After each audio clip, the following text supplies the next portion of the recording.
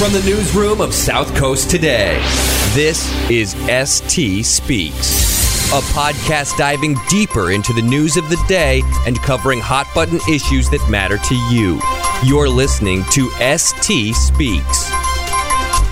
We're back with the Courtside with Curt podcast alongside longtime Standard Times Course and Cops reporter Curt Brown. I'm Brendan Kurie. Thanks again, Curt. We're back-to-back days here. I know. How about that? We're having too much fun with this. So now today actually is one that is a little more fun news. We often don't do stories on here that are the brightest and cheeriest, but this is actually a story that started as a civil case, which is why we were talking about it, and now kind of morphed into a community fundraiser effort here in New Bedford.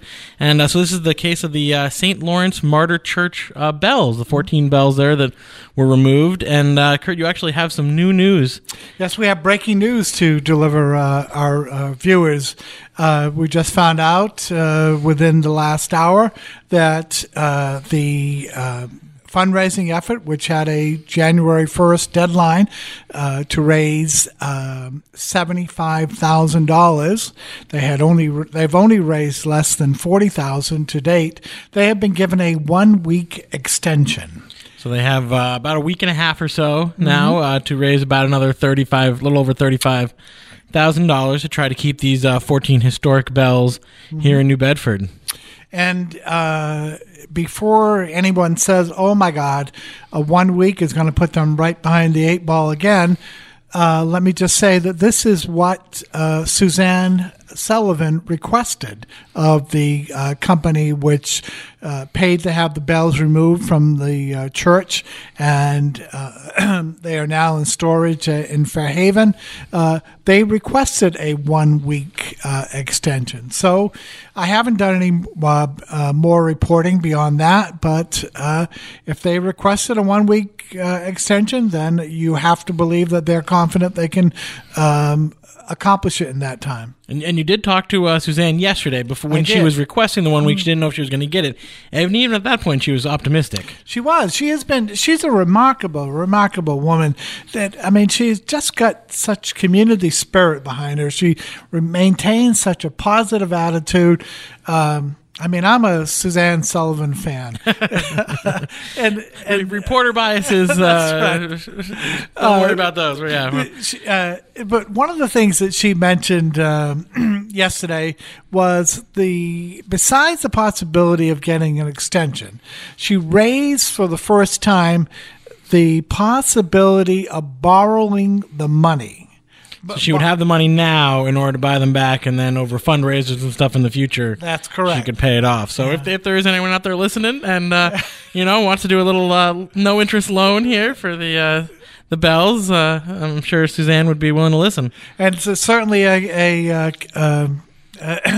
community an effort, a community endeavor that will benefit everyone.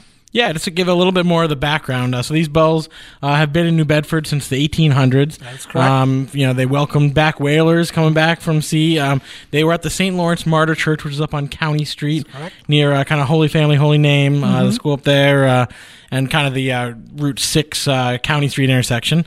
And Suzanne Sullivan had led a fundraising effort years ago that had raised $350,000, something along those lines. That's right, $67,000. $67,000 for a restoration of the bell tower and the bells. Yeah. After that, at some point, the congregation had voted and decided that the money really was needed in other areas of the church even more, and so they decided to use that money towards the maintenance of the rest of the church, and then they end up selling the bells to this Verdun company. That's correct. For $75,000, which included the cost of removal. That's correct.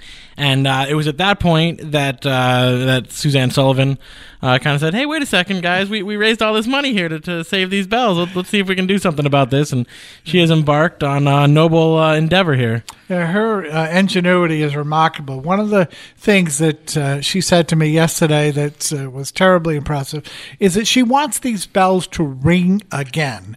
And so not just be sitting on the ground somewhere. Sitting on the ground. She wants the future generations to hear them ring, to hear them chime, to hear them resonate in the community.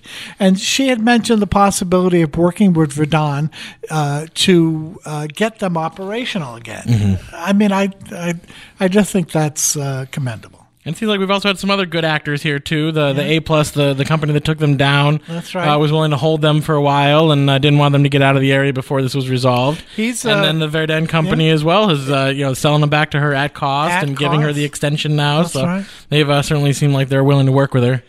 It seems to be everybody working toward a noble end. Well, so that's the latest update on the St. Lawrence Martyr Church bells, and we'll certainly keep you updated on the fundraising. Now, they do have a GoFundMe page.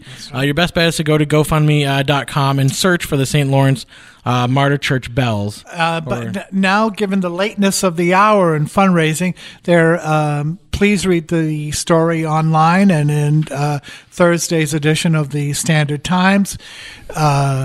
They would like the donations to go to either Suzanne Sullivan at her home in Fairhaven, or I was told today, her attorney's office in Dartmouth. Please make a note on the check, bells, and it'll go to the right place. And we'll link to that story in the description here of this podcast, so you can get there. And of course, you can listen to the Courtside with Curt podcast on iTunes, Google Play, and SoundCloud, and on our website as well, and on Omni. And you can read Curt's stories in the Standard Times and on SouthCoastToday.com.